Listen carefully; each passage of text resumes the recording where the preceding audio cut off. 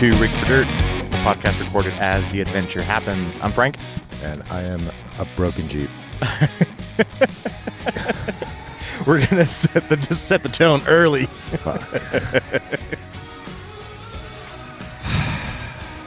Let that soak in a little bit.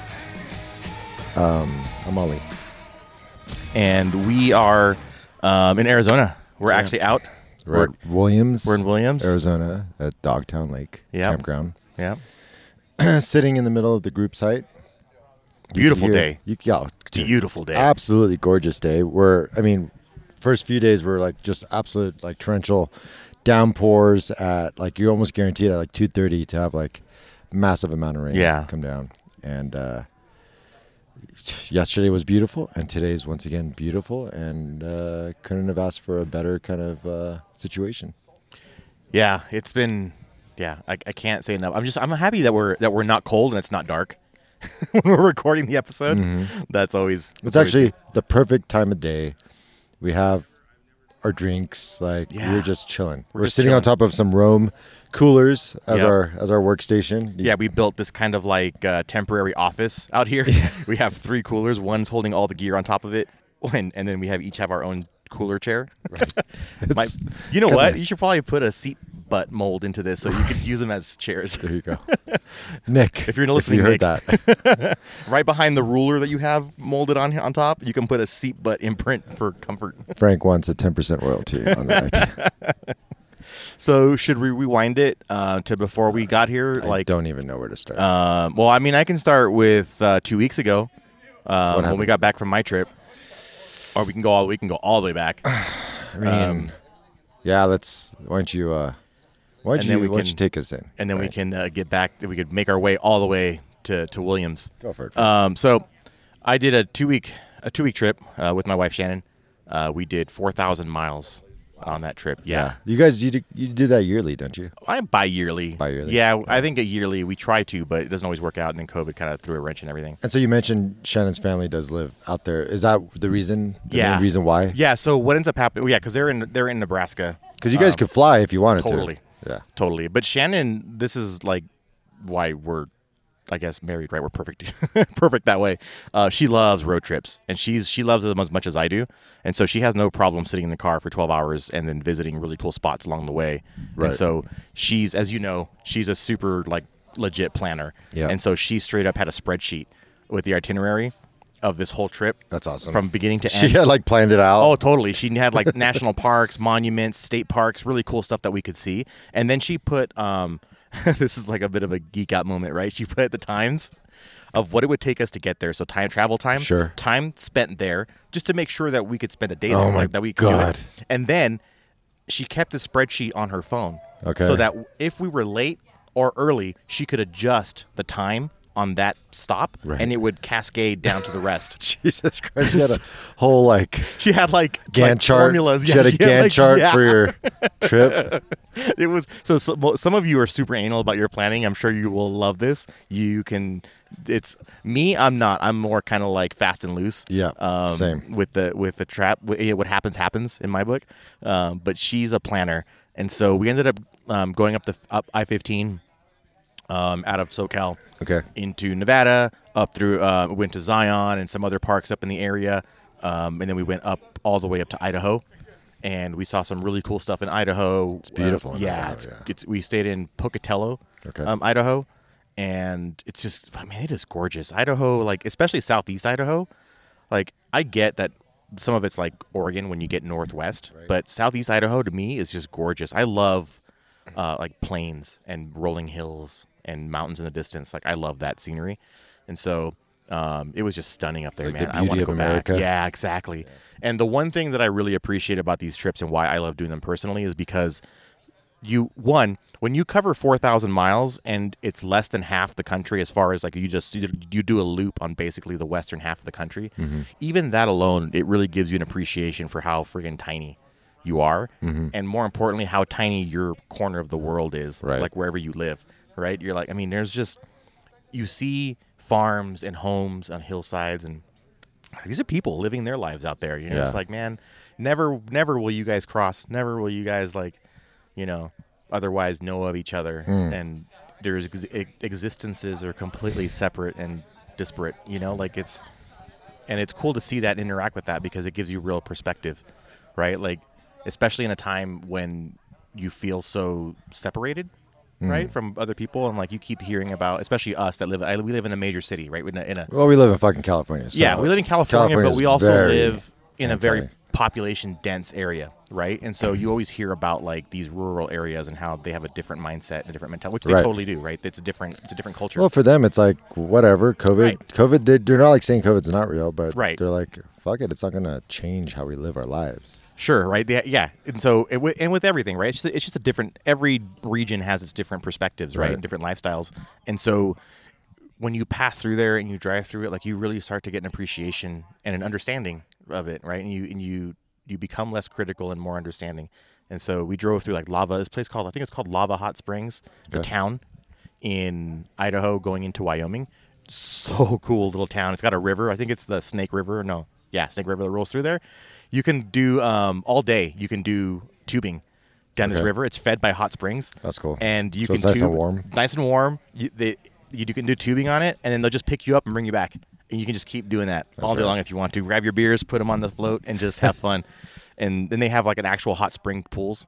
And the pools have their temperatures on them. So some pools are like 110, some are 130, 115. So you can just like bounce between these different mineral pools. These are all pools. natural? Yeah, all natural.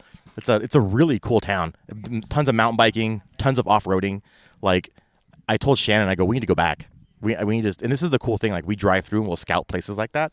And I feel like that's a cool spot to go back to. And just, you can take kids, you can have fun, camp out for 3 days, do some wheeling, do some mountain biking, soak at night and like recover and get some good food. Rad. And then we went from there, we kept on going, went into Yellowstone. And I mean, I could go on for hours on Yellowstone, so I won't. But Yellowstone, it's my first time. What was like the highlights, maybe? Oh, the highlights of Yellowstone? Well, for one, we stayed at the Old Faithful Inn. You know what? How about the people who've never been to Yellowstone? Why don't you just set it up? Like, all right, so Yellowstone is the oldest national park in the country. It was the first. And it's probably, I think, one of the biggest, if not the biggest. It's incredibly diverse. You'll see bison, elk, deer, bear, pretty much, raptors of all types, bald eagles and ospreys and kestrels and, everything. It is like mind-blowingly beautiful and mind-blowingly diverse. And so you could easily spend a week in there. So plan for time. We stayed at the it's also where you find like the Old Faithful geysers. So the whole park sits basically on a caldera, right, on lava. Okay. So you have all this like geothermal activity throughout the park. And so you'll be driving through the park and you'll just see steam coming out between pine trees. And there's just a pool there. Just happens to be there. Yeah. Oh. If you look, you just start seeing it. And then of course there's like all the big geysers that are in the center of the park, right, where Old Faithful is, and the prismatic pool, and all those other ones, all the famous ones. And so we stayed at the Old Faithful Inn, which is also one of the oldest oldest and largest wooden hotel structures, I think, in the country. And it's all wood, big logs that are just gigantic. And it was built in like 1930 something, I think, or 1920 something. And it's stunningly gorgeous. It's a time capsule. That's right. Stunningly gorgeous, to like a time that's just like more simple, right? When people just kind of like took their time and took things in, right? And spent maybe more introspective. And then we just did a tour of the geysers and Yellowstone River and Artist Point. That's cool. All the usual stops that you want to do. Wait at one of the streets for bison to cross. That's so cool. Right, big giant beast the size of like a full size truck. Like, I mean, they weigh like 3,000 pounds. They're insanely huge. It's ridiculous how big these things are, and they're right there. Like, they literally we saw them like 3 times, and the first day we were so bummed because we saw nothing. Right. We were like, this thing's gonna be a bust. Like, we're driving through Yellowstone. There's supposed to be all this wildlife, and we've seen nothing. And the second day, we're driving out the east end to go to South Dakota, and we see everything. We see deer, buffalo, elk, like you name it. Saw everything. It was so cool. I was like losing my mind. Like my head was on a swivel. Shannon had to drive because I kept on stopping the truck and jumping out to take pictures. So finally, she just took the driver's wheel and it's like, I'm gonna drive. You can take pictures. We're never gonna get to South Dakota. Please focus, damn it. Right, exactly. So then, we went to the park. We went out the east entrance and into South Dakota, and South Dakota I've never been to. Right. Stunningly beautiful too. I thought it was more plains, kind of boring nothingness. I was so wrong. Yeah. It's incredible. We ended up staying the night in Deadwood, which was really fun. I'll give you a heads up. Main Street is a total tourist trap. Yeah. Like Main Street is nothing but kitschy, touristy stuff. But if you go off Main Street, there's a lot of really cool historical sites if you're into that. It's a really cool town.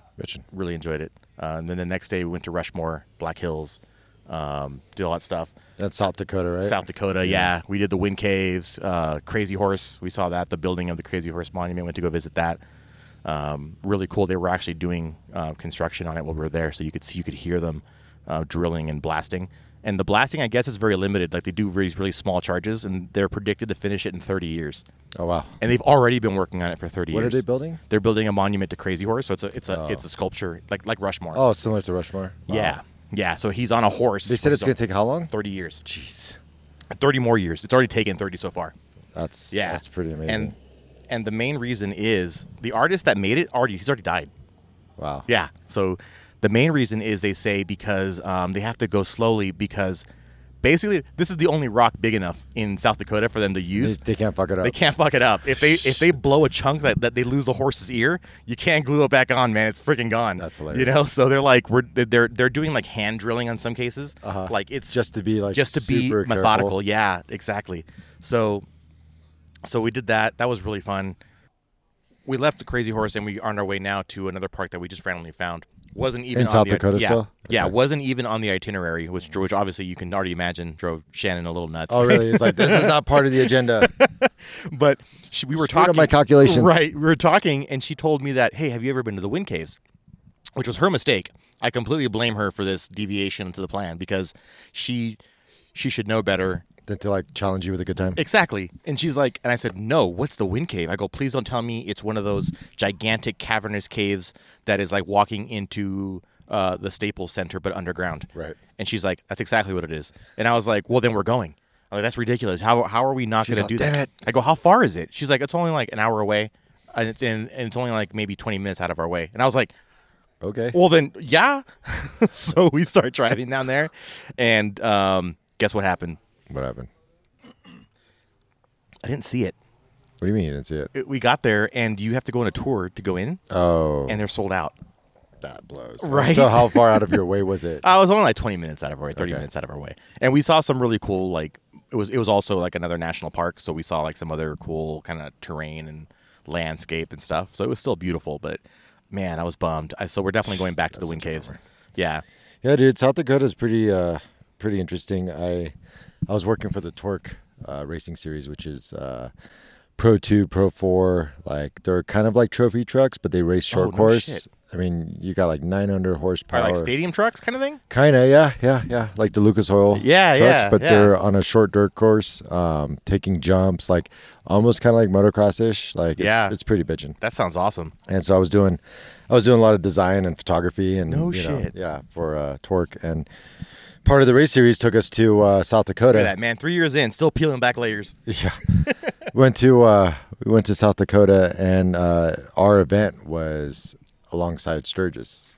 Oh, wow. Yeah. So it's like one of those things you always hear about it. Yeah. It always sounds like something so cool to see. Yeah. And here I was in the middle of like going through Black Hills and seeing all that. Was it a bit of a culture shock? Oh, I mean, it's... You definitely Sturgis know, is a show, man. You definitely know what the tribe is there. Yeah. Like, And my only saving grace is my rental car was like a Dodge Charger, so at least it was American. American made, yeah. felt like an okay vehicle to drive around, not like a minivan. Yeah. But so we had our event, and it was like right there, like smack dab in the middle. And I even like at one point told BJ, who's the owner of the event company, the Armory Agency, which was owned Torque at the time. I said, dude, we should set up bikes like all along the edge of the track, and like let the guys with the bikes come in sure enough, he's like, let's do it. And so we had fucking rows upon rows of bikes, Whoa. just like watching.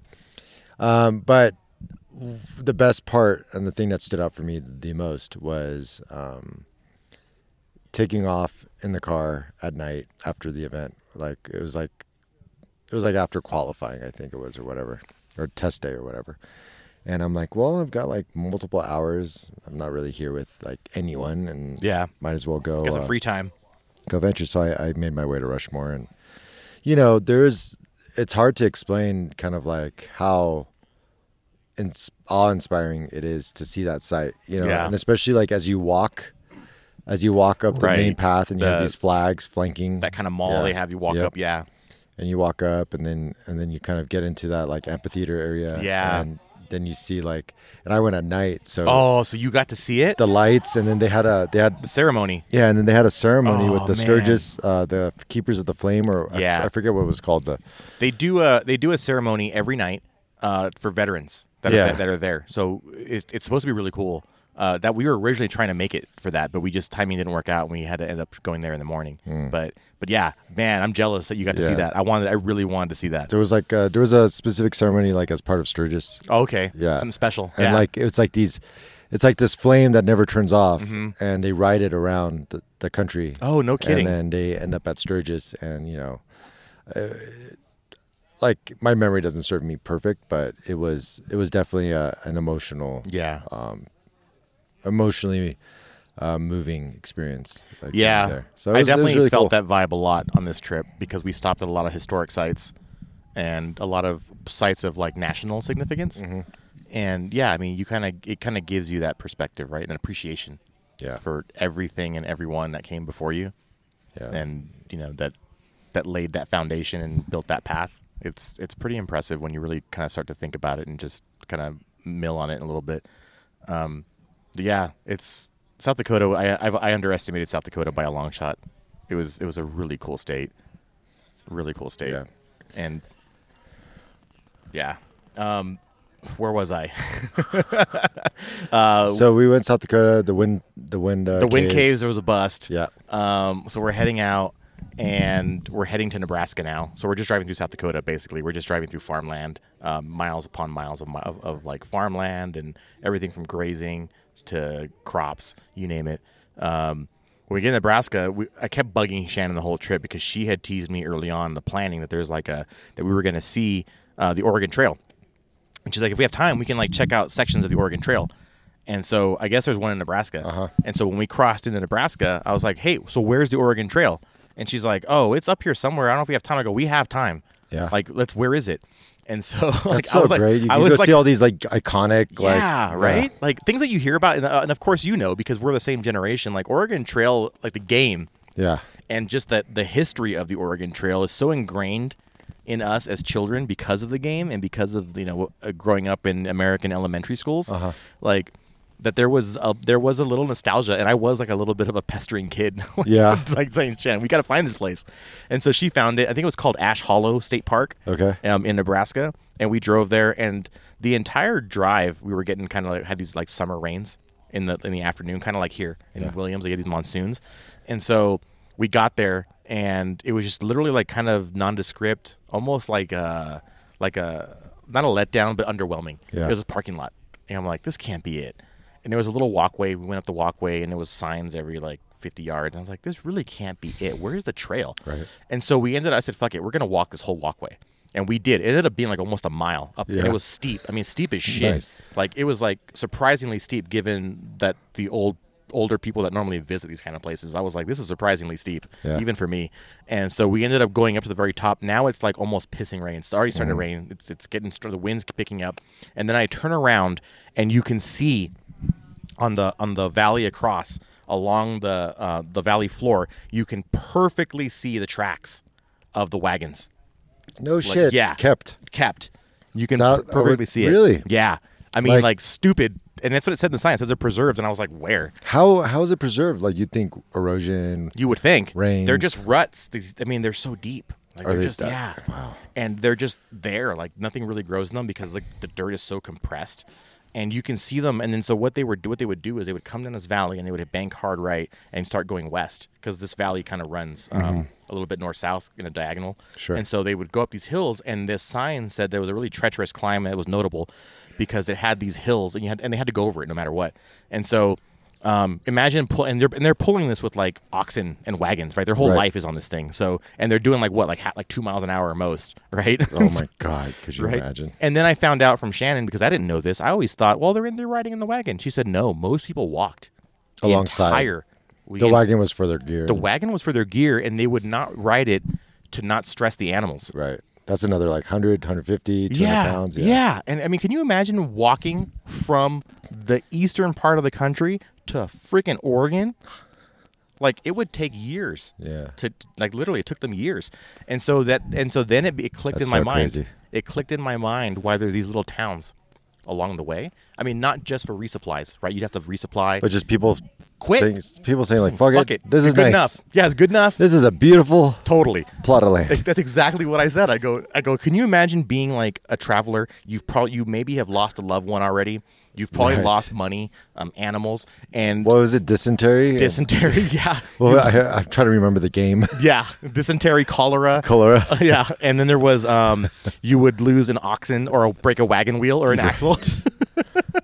Or one of your kids gets washed away in a stream. Dude.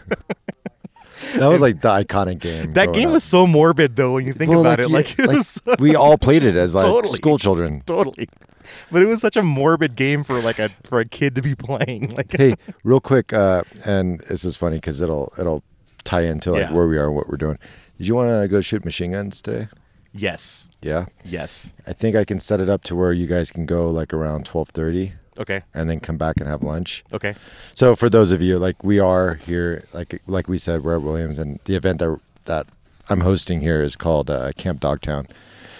And we'll get to it in a little bit, but I just got a text, and so I can still get something together for you guys. But I gotta go talk to a couple of people. Shit. It's hard. It's so hard right now. Like trying to be in multiple different places. All right, let's hit the pause button. All right, so playing Oregon Trail as a kid was definitely kind of a morbid game, but it was fun at the same time. I think we're just too young there to understand, to really kind of grasp. Oh, at the time? Yeah. I just thought it was fun to hunt animals in that game. You could hunt. Wait, you could hunt animals? Oh yeah, you had to hunt. Why don't I remember that? You had to hunt like deer and bear, and you had to stockpile your meat. Oh yeah. Or else you'd like starve to death. It was like the first survival game. That's right. Yeah. It was I totally really forgot cool. about that. Yeah.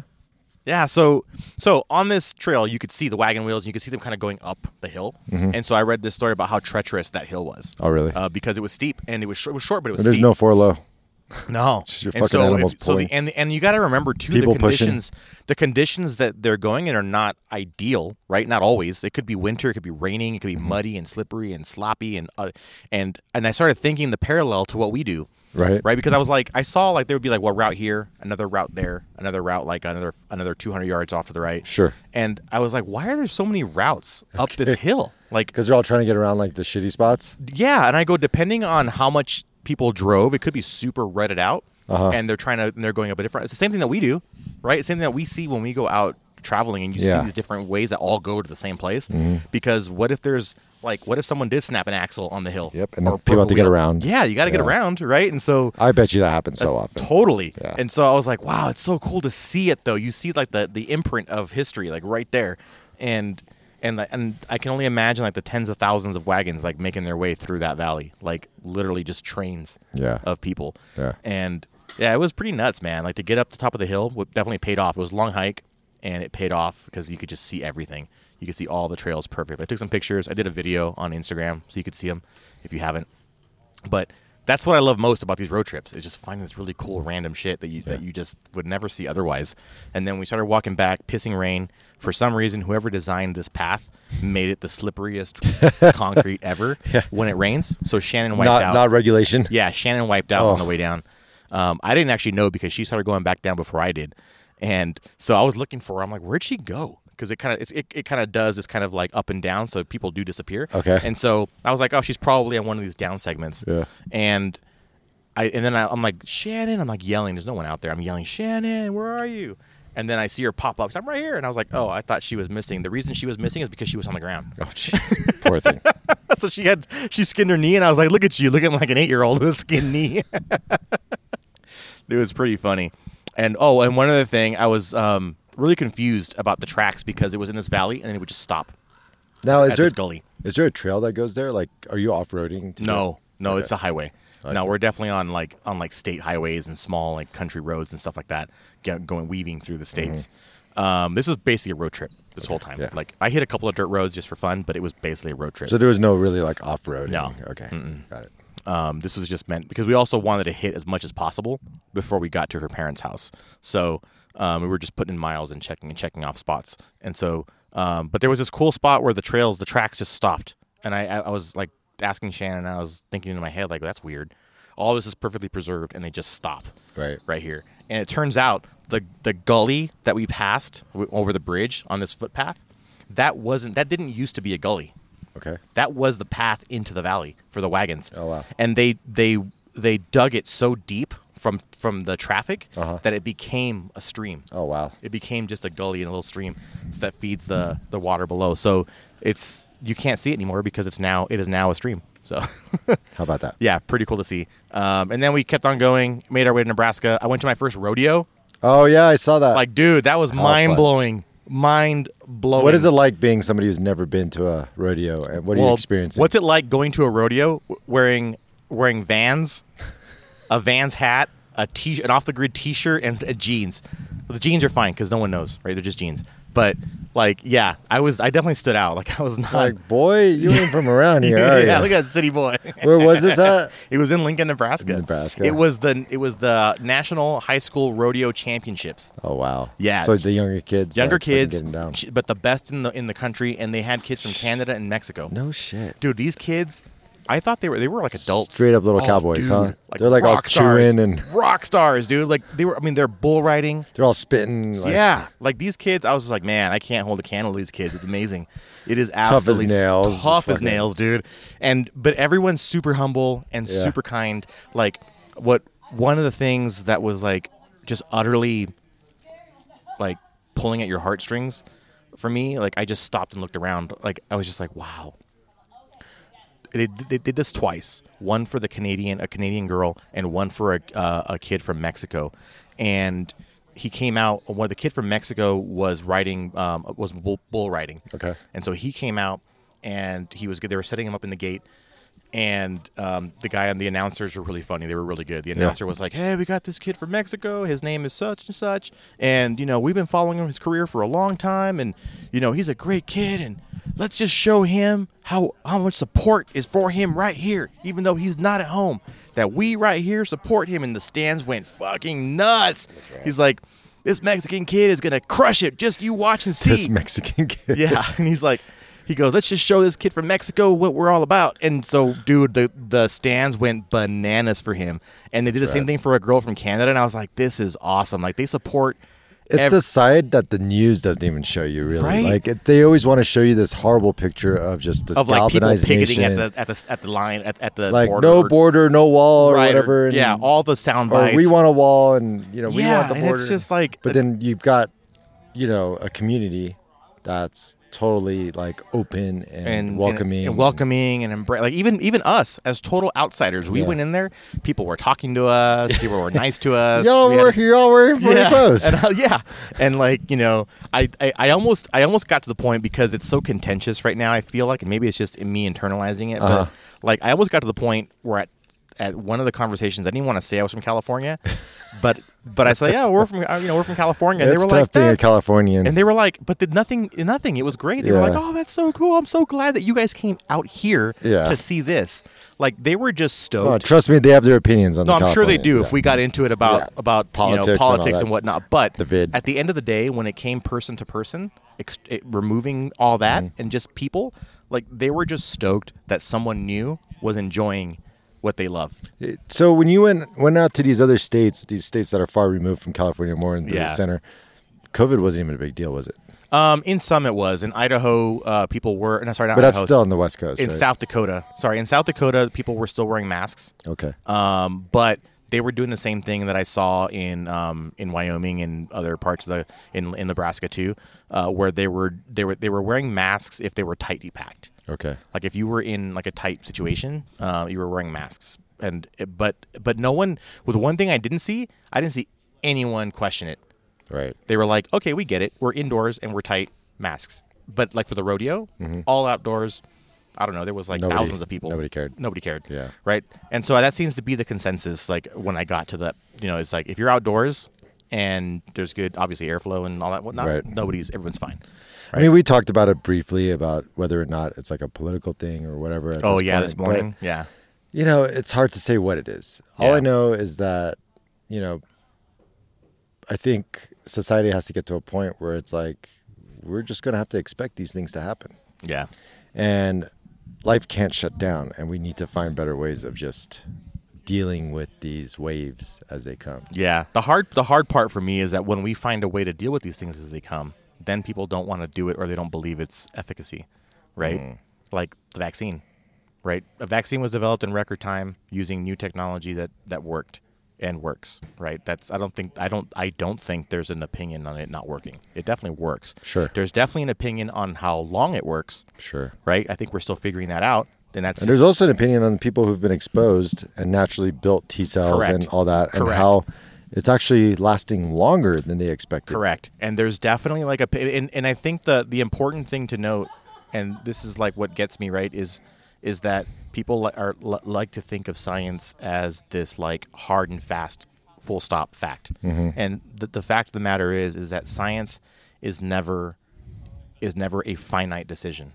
Science is always evolving. Right, and which means that positions and opinions do change, because as you get more information, as you get more information, it's all based on information, empirical data. Exactly. As you get more empirical data and you pit it against what you already know, you can start to build new theories and hypothesize. Right, and so it's. That I think is the critical part, right? I 100% agree with you. This is not going to be the last thing that's going to hit our species. That's what we were talking about. Yeah. Like, this is not like you've had the Spanish flu, you've had the plague, like you've had so many nasty things come, smallpox. Like you've had so many nasty things come and go. Yeah, and humans are lucky in the sense that we haven't lived in a period where we've had a major death event. This is as close as we've come so far. Yeah. But technology has been so advanced that we've actually been able to curb what it could have been. Totally. We've survived nature. We've survived all kinds of stuff, right? Hurricanes, tsunamis, tornadoes. We're the virus that won't give up. Right. Exactly. If anyone's the cockroach, the human cockroach, it's us, right? And so the one like Achilles heel, or the one flaw as human beings, or the weakness that we have is viruses, right? Is disease. Right. And so, like you said, we have a history of it. We know it's coming. We know it's going to happen again. The difference is when we do find a solution as human beings, even if it's a temporary solution, because I think you and I had this conversation, right? How you were talking about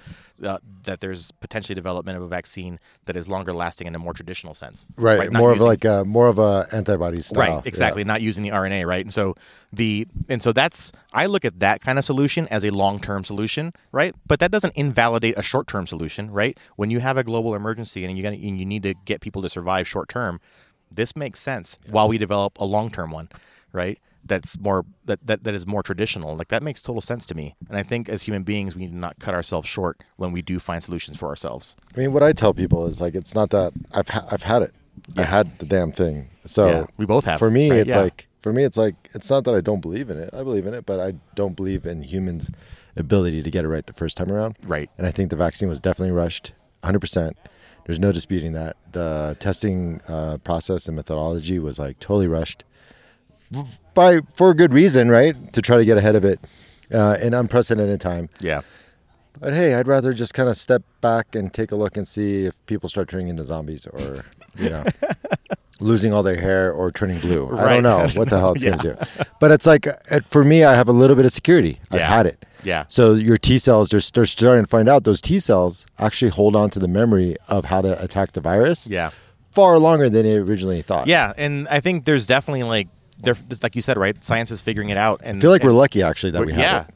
I think you're right. I think we're lucky that we had now that there's a more deadly one, I guess, or more contagious one. The Delta strain. Yeah, I think we're lucky that we had the first one. Yeah. Well, they say people who've had it previously, if they were to contract Delta, it wouldn't be as severe. Yeah, I hope that's true. Yeah.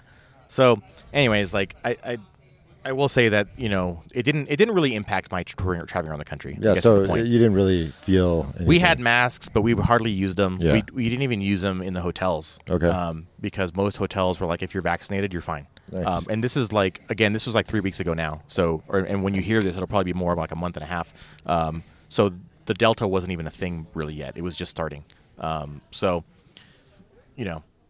We did Nebraska. The rodeo was amazing, dude. Kids riding bareback bronc, saddle bronc, doing team roping, calf roping, like calf tying, cattle. Like it was just, dude, there was so much. The one that got me is called bulldogging. Mm-hmm. So I'm sure some of you know what this is. I have never heard of it. And when I saw it, I was like, this shit is crazy. It's basically a high school kid on horseback chasing down a bull. Right. Like a not a mature bull, like maybe like a mid-sized, like a few hundred pounds, like, or under 1,000 pounds probably. Okay. And so what his job is to do is he chases the bull down on the horse, jumps off the horse, grabs the bull by the horns and flips it onto its back. He has to literally slide. He's like running in, sliding for this thing. Sorry, I just knocked over the gear. He's running in, sliding for this thing. Happy's fault this time. Yeah, and he grabs it by the horns and he twists the neck and brings it down. He forces it to the ground. Can you imagine a 180, 170 pound kid forcing down a beast that is no less than 6 times his weight, probably closer to 10 times his weight, and wrestling it to the ground and flipping it over? That's the rule. All legs have to be facing the same direction. You have to flip the bull and have his legs facing the same direction. And damn if a lot of them didn't do it. Dude, that just brought back a memory of Dodgeball, the movie. Yeah. Of Ben Stiller's character talking about, like, that's me grabbing the bull by the horns. It's a metaphor. It's a metaphor. It's like, but that's me grabbing the bull by the horns. That happened. Dude, it was so badass in every way. It was so incredibly badass that I have mad respect for the kids that do this. Mad respect for the boys and girls, because the girls were also crushing it. That's in rad. Pole bending, I think they called it, where they're like doing basically like slalom, and barrel chasing. The barrel racing. Sorry, not chasing. Barrel racing. Like, it was. I can't say enough. I will be going to another rodeo. Put it that way. I had that much fun. That's cool. I will be going back. Well, like you had the PBR, right? Yeah. Professional bull riding. Yeah. It's like the whole association. It's like a full-on professional league. Yeah. Yeah. That's very cool. cool. So the rest of the trip was just driving through storms, taking pictures, having a great time. Nice. So yeah, it was a really good trip. Where did you get my cider from? Oh, so that is the jalapeno cider. Yeah. It was a little bit spicier than I remembered. Yeah, right. It got a little bite, huh? Well, different batch. Different batch. It's a place called Saro. It's spelled Saro. They're in Lincoln, Nebraska, and they're a little cider brew. They have a little pub area you can hang out at. But they make their own ciders, and they have this jalapeno cider that is stupid good. It's like so good. It's just so weird. Like, it is weird, right? But it's like mine. It's like the first time I had jalapeno jelly. Yeah. And I thought that was going to be horrific. Yeah. And I put it on a cracker. The lady gave me a sample on a cracker with some cheese. Yeah. And this jalapeno jelly. It's pleasantly nice. And I was like, holy shit, that's good. Like, and the cider was the same way. It sounds like it should like really kind of make you cringe a little bit or bitter when you drink it. But man, it's horrible when you burped out. Oh my god, it just clears out your nasal passages and everything. Like you can't escape the jalapeno. It's like sucking down some wasabi.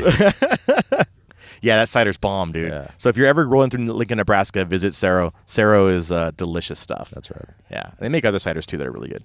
Cool. Well, I know this episode's a little short because we are going to get into the whole summer camp thing, but I wanted you to be able to tell your story. Thanks, man. Yeah. And kind of get out, because it's a cool trip that you do. It's fun, 4,000 miles ain't nothing to, No, man, that ain't nothing. And the irony, it was 4,000 miles, like literally on the dot. Like I had my trip odometer on the whole time, and when we got home, I clicked on it, and it was just 40000.0. I was like, whoa. Yeah. What are the odds? That's a trip. Yeah, super fun. That is a trip and a trip. Oh, God. Dad joke. I'll be here all night. Full of them. So when we, on the next episode, where we come back, we're going to be talking all about this new event. Yeah. Called Summer Camp. And it happened 3 years ago. Today was the second annual one. Yep. By a turn of events, I've taken over ownership and control of this series of events. Yep. And it's going to be interesting to see what the future brings. And I can't wait to tell you guys all about it. But I can tell you that everyone has had an amazing time, and they've wanted for nothing. Yeah. It's pretty rad. Yeah, it's been a great trip. Dude, you crushed it. And all credit to you. Like, just if you're listening and you know this is Ollie's effort. This is him. We'll talk about that. Yeah, we will talk about it. But dude, mad props just so that you guys tune in and listen to it. It was dope. All right, let's pay the bills. Let's pay the bills. We got some people leaving. I need to go say bye. All right, so first up, our good friends at Rebel Off-Road, always supplying us with service and care for our vehicles and taking care of us. They're also doing armor. In Laguna Hills, California. Yep. Now in Texas. That's right. They have the new Texas location. Is it Austin? No. Ooh, you could hear that thunder. Oh, yeah. I need to pack up my tent before it starts raining. I don't think it's going to rain. Yeah, no, they're in DFW, the Fort Worth area, Dallas-Fort Worth area. Okay. And they've got their new location opening up soon. I want to say next month, September, is the door should be open. So check them out if you're in the middle of the country. They're just blowing up. They're blowing up. Dude, their armor is awesome. They've got front and rear bumpers for the JLs and the JTs. They've got the bed rack now. Systems for the Gladiators. Yep, and the Tacoma now. They got one for Tacoma. It's out. Yeah, they're not just Jeeps. Nope. It's amazing. Yep, they're blowing up. So check them out, rebelOffroad.com. Next up, we got DeMello Off-Road. DeMello Off-Road, creators of fine bumpers for Toyotas and now Fords and Lexus. And Lexus, yeah. Which is essentially a fancy Toyota. It's a fancy Toyota, yeah. Jason DeMello, he is a owner-operator and also a fellow wheeler. Yeah. Likes to get down. Yeah. And he's one of those success stories that, if you go back a ways, you'll find an episode that we did at DeMello Off-Road right before we got COVID. So I blame Jason. But, supportive of what we're doing and a good all-around guy. Yeah, really good guy. So hit him up. I know he's running deals all the time, so check him out, DeMelloOffroad.com. And then last up, we've got Milestar Tires, our good friends Andrew and Martine, who have supported me personally and supported me and Frank by way of the podcast. Yeah. And, they make the Patagonias. I'm sure you've heard of them.